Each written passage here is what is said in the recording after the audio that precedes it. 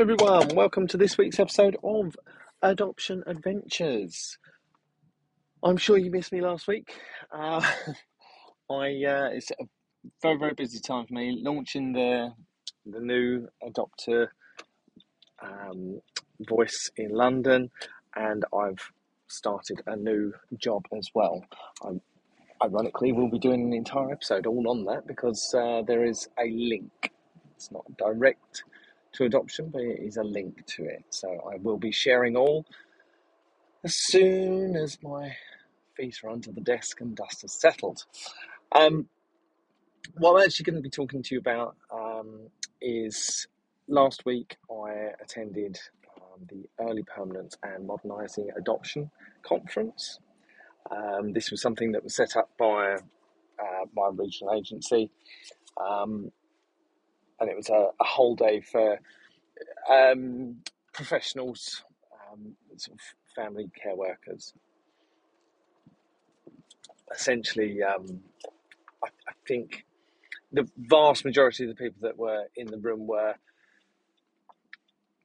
I don't think that they count as frontline social workers, although I think that there were quite a few of those in the room, but it was essentially the social workers that would be making the plans and making the proposals to the courts for our children. And it was interesting because the day started and there was a lot of language around sort of positive work towards early permanence, lots of language around, we should be on board with this. And it was in the first break that I went over to one of the social workers that I know, and I said, this seems a really weird sort of pitch. I said, because, surely you're preaching to the converted in this scenario. Surely all of these people are already on board. The social worker said, well, actually, not always, because the courts can cause some challenges or difficulties. Social workers can, at times, again, be risk averse to using that as a plan. And we had a barrister talking, and the barrister was letting us know there were some complications within the law, some sort of challenges within the law that we, or the professionals, needed to be aware of and need to know how to work with. So primarily, the barrister was talking and explained that under the Children's Act of 2014, something that was really important to note was that a child needs to be sort of placed within its immediate family. That needs to be the first plan. Now, obviously, I'm paraphrasing. I am not using the exact legal terms there. But what it was trying to indicate, and what this barrister was trying to say was, we can't say, oh, this would be better for the child, if actually there is a family member that could look after the child, then that needs to be who the child is placed with. Now, that seems like sort of fairly straightforward logic, but I guess it's got those added layers when it comes to early permanence, because if you're going for early permanence and you are the adopter, you aren't just sort of analysing and seeing how the birth parent is sort of working towards improvement. You're also openly aware that there could be other family members that come forward as well. So I guess that adds a layer of risk or anxiety, or all of the above, really. So that was very, very interesting. There were a couple of cases that she sort of talked about, and shared some of her experiences with some of these, and they sounded truly challenging, because there were quite a few sort of situations whereby people wanted to do the right thing, but the law clearly outlined what the right thing to do was.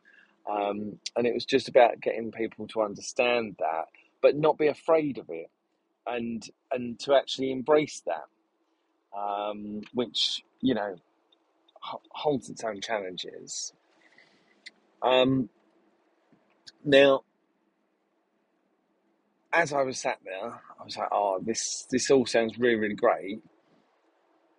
What I think the room needs to do is they need to hear from an adopter who has gone through it and who has experienced it, because whilst a lot of the vibe that I was getting was that social workers were just being a little bit cautious, and I was kind of sat back thinking, I don't think you're giving enough credit to adopters. I think that if they are going forward with early permanence, you can gear them up and you can train them to know that there are quote unquote risks involved. Um, and I'm going to clarify, when I say risks, actually, there needs to be an understanding that the risk is that this child will move back home with their family and that you would have given them a good start. That's, I guess, the risk is with regards to your emotions.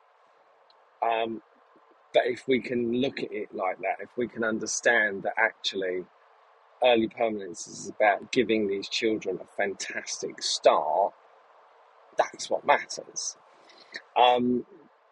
So as I say, I was kind of sat back thinking, I believe that adopters are more resilient than you're giving them credit for. I think that we can handle these experiences, and I think we could bounce back in that situation if you've trained us the right way. And it's not for everyone. Of course, it's not for everyone, because some people would just openly admit that would just be too difficult from an emotional perspective for them. But I was sat there thinking, I'd like to hear from some adopters who have been through it and that it didn't go to plan. I'd like to hear that perspective. And it was almost like I had a genie in the room, because up stood two adopters who wanted to share their story. And they shared their story about how they had gone through the process to go through early permanence with a little boy.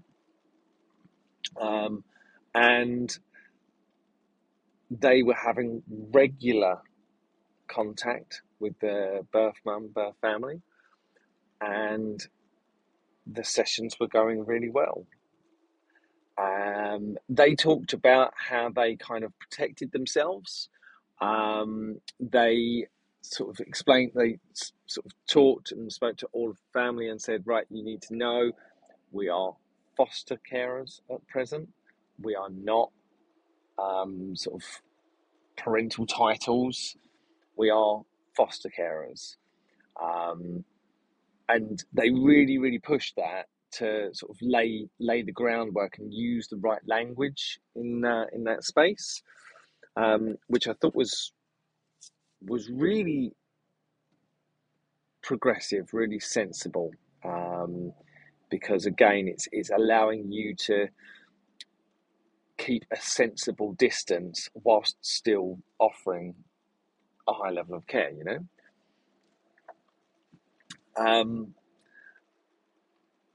They then said that whilst they were going through the contact sessions, they saw and they could see for themselves the work that birth mum was doing.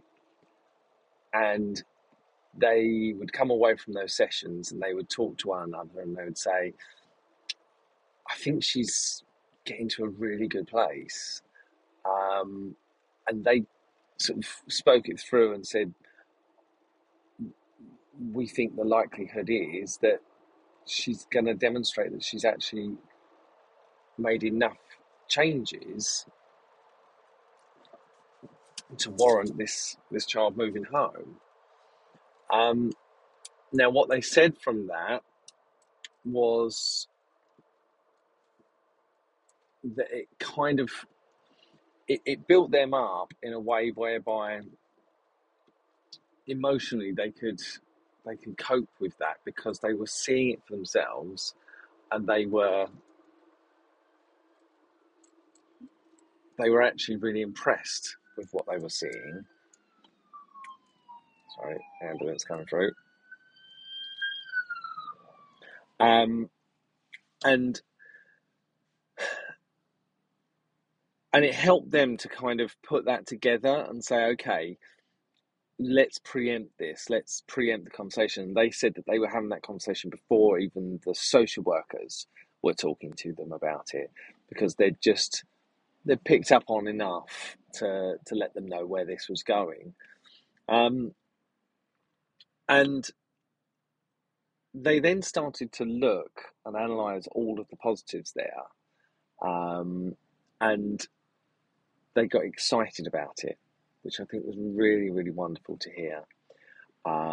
They got the little boy a leaving gift, and a card and a photo. They'd built a really strong relationship with the birth mum, who was nothing but appreciative of their work and what they'd done over that period. There was no animosity there, or certainly not animosity that was displayed, but no animosity about what was going on. She understood the process and she rose to the occasion. She worked really hard to sort of get herself in the right place. And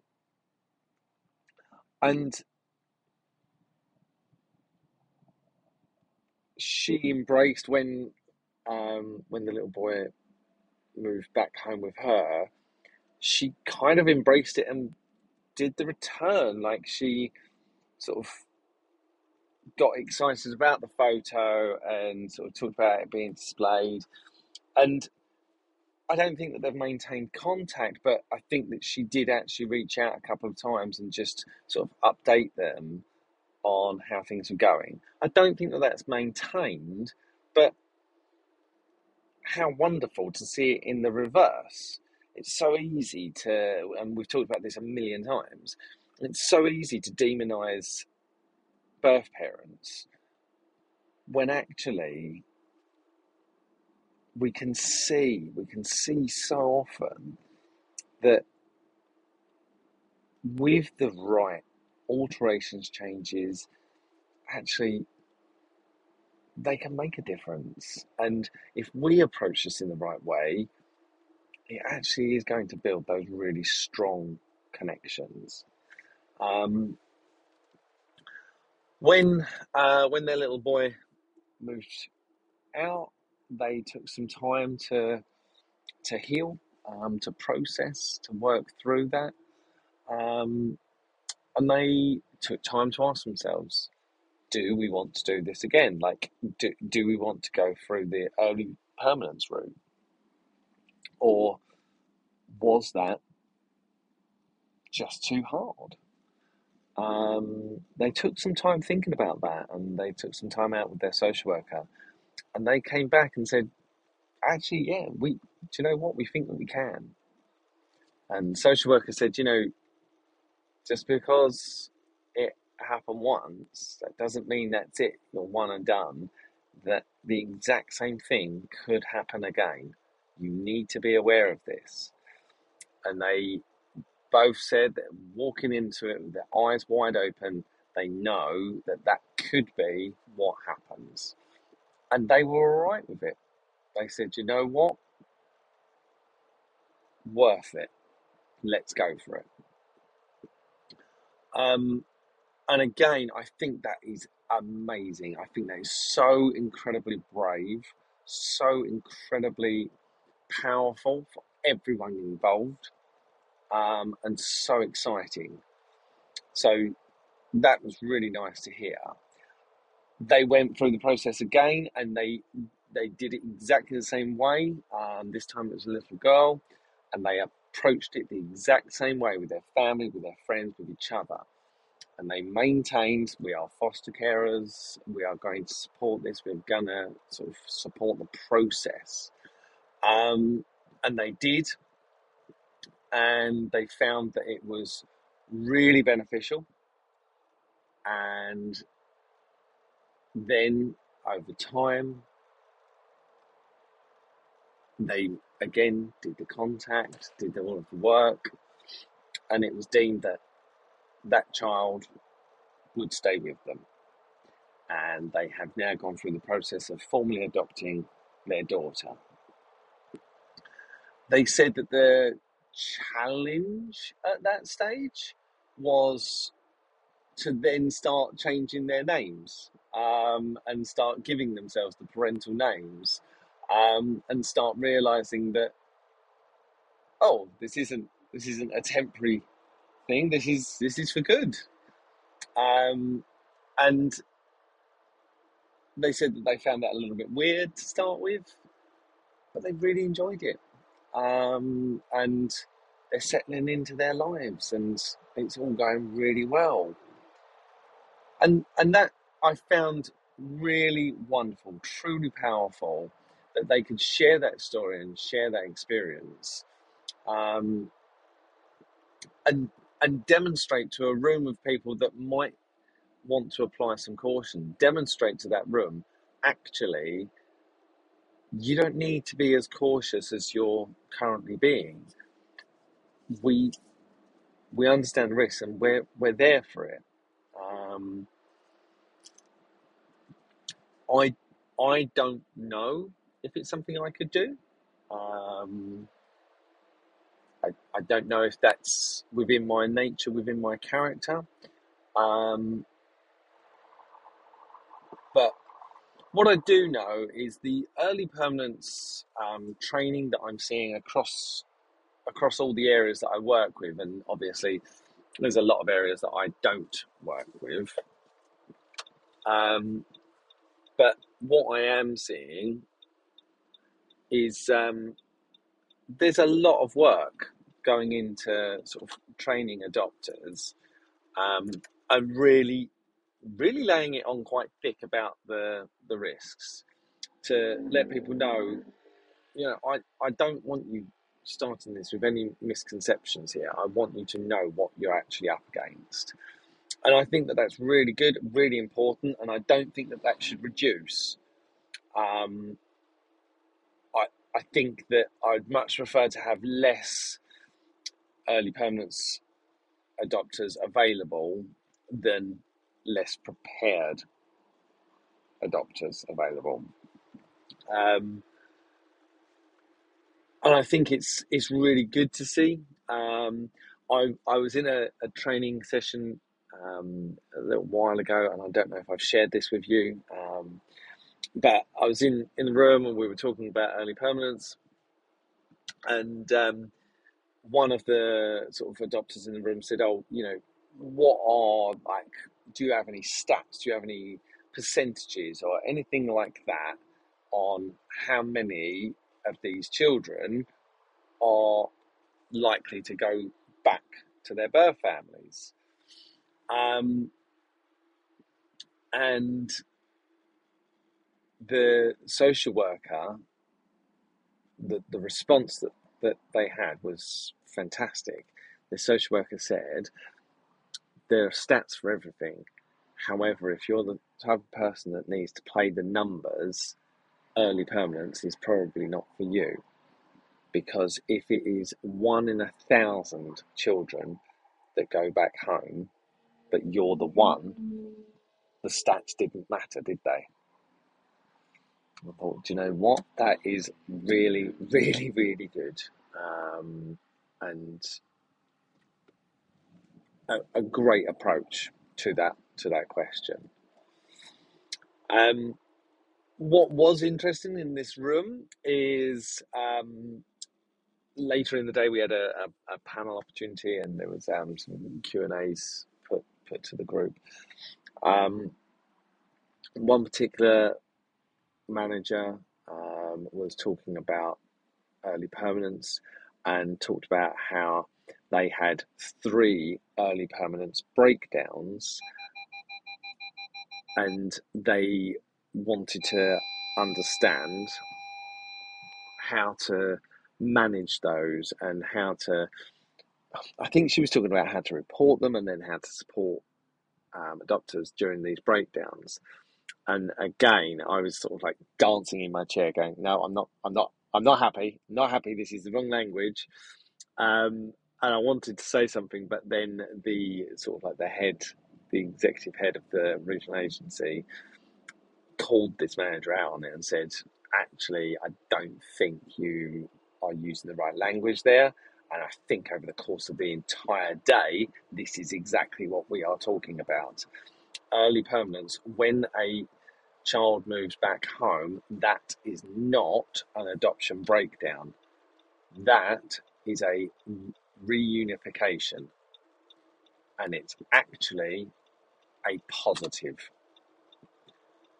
It's challenging. Don't get me wrong, it is challenging, and I cannot stress that enough. But it's what we'd like to see, because it means that all of the right people, all of the people are doing the right things. So so this manager called him out and said, no, it's a reunification. It is not a breakdown, and we cannot start using the term breakdown because that's got a whole other host of connotations. So that was very interesting to see and to witness. That then, the day we carried on. It's really good chat. We had a PhD student talking about her research into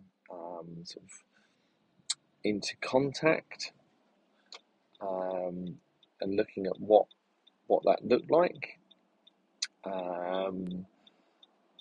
Her pool of research was quite small, which I think was a challenge with regards to her findings, which she has not publicised yet, so I can't share any of those details. But yeah, she gave an interesting discussion. We then had a group talk to us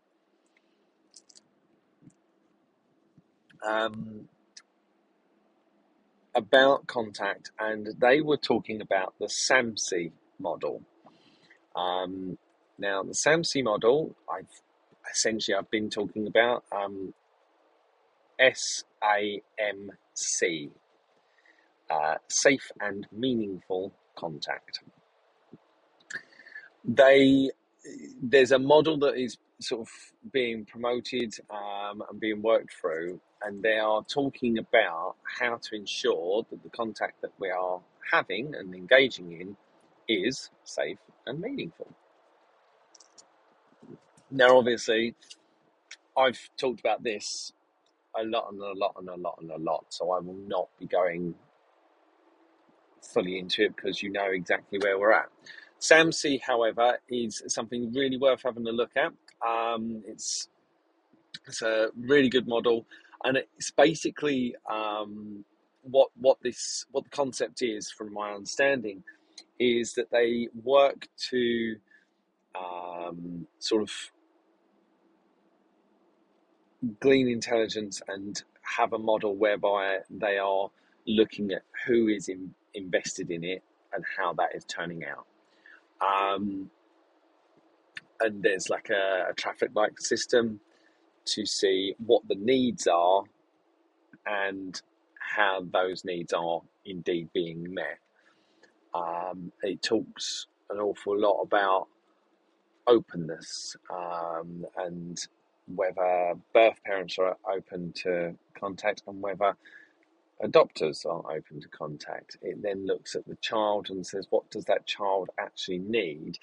And is our response meeting that need? Um, and again, like I say, I've talked about this a lot, so I'm not going to sort of like delve too deeply into this. But it was really interesting to see. Again, it's lovely to see that we're sort of able to analyse that in a broader stroke, really, which is really cool. Um, the I was offered an opportunity to talk about our findings, and they was very much what I shared with you on Contact as well. Um, but it was nice to sort of like start sharing that with a wider audience. I was asked the question of when adopters have that first meeting with the birth families, when should that be? When should we be doing this? At what stage? My response and my view is that this needs to be happening ASAP, as early as possible, possibly even before the child has moved in.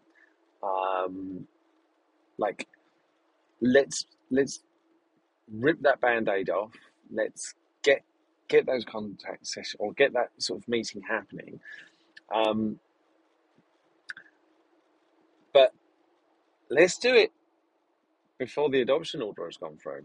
I was talking to a social worker and they said, quite often once the adoption order has gone through, then adopters find themselves less inclined. Not all, but that's when adopters sort of might go, oh, maybe I just won't do that. I feel a bit uncomfortable. If they do it in the middle of that process or at the start of that process, they've got a lot of support there to help them through, and to do. I don't mean this patronising, but to do the hand holding that's needed and to offer that support. Say, how did you find that? But at that point, you've got a named social worker, so use them. Go and have these meetings and use those meetings to learn as much as you can and to break as many barriers as you possibly can. That's definitely my advice, and that was my answer there. So that's how that all went. Um, Found it really interesting, found it really fascinating. So it's all been cool. Um, so that is it from me for this week. I will be back next week. It might be about the new post. We don't know yet. Uh, but yeah, thank you as always for tuning in and having a listen. It's so lovely to be able to share this with you. And I will speak to you again next week.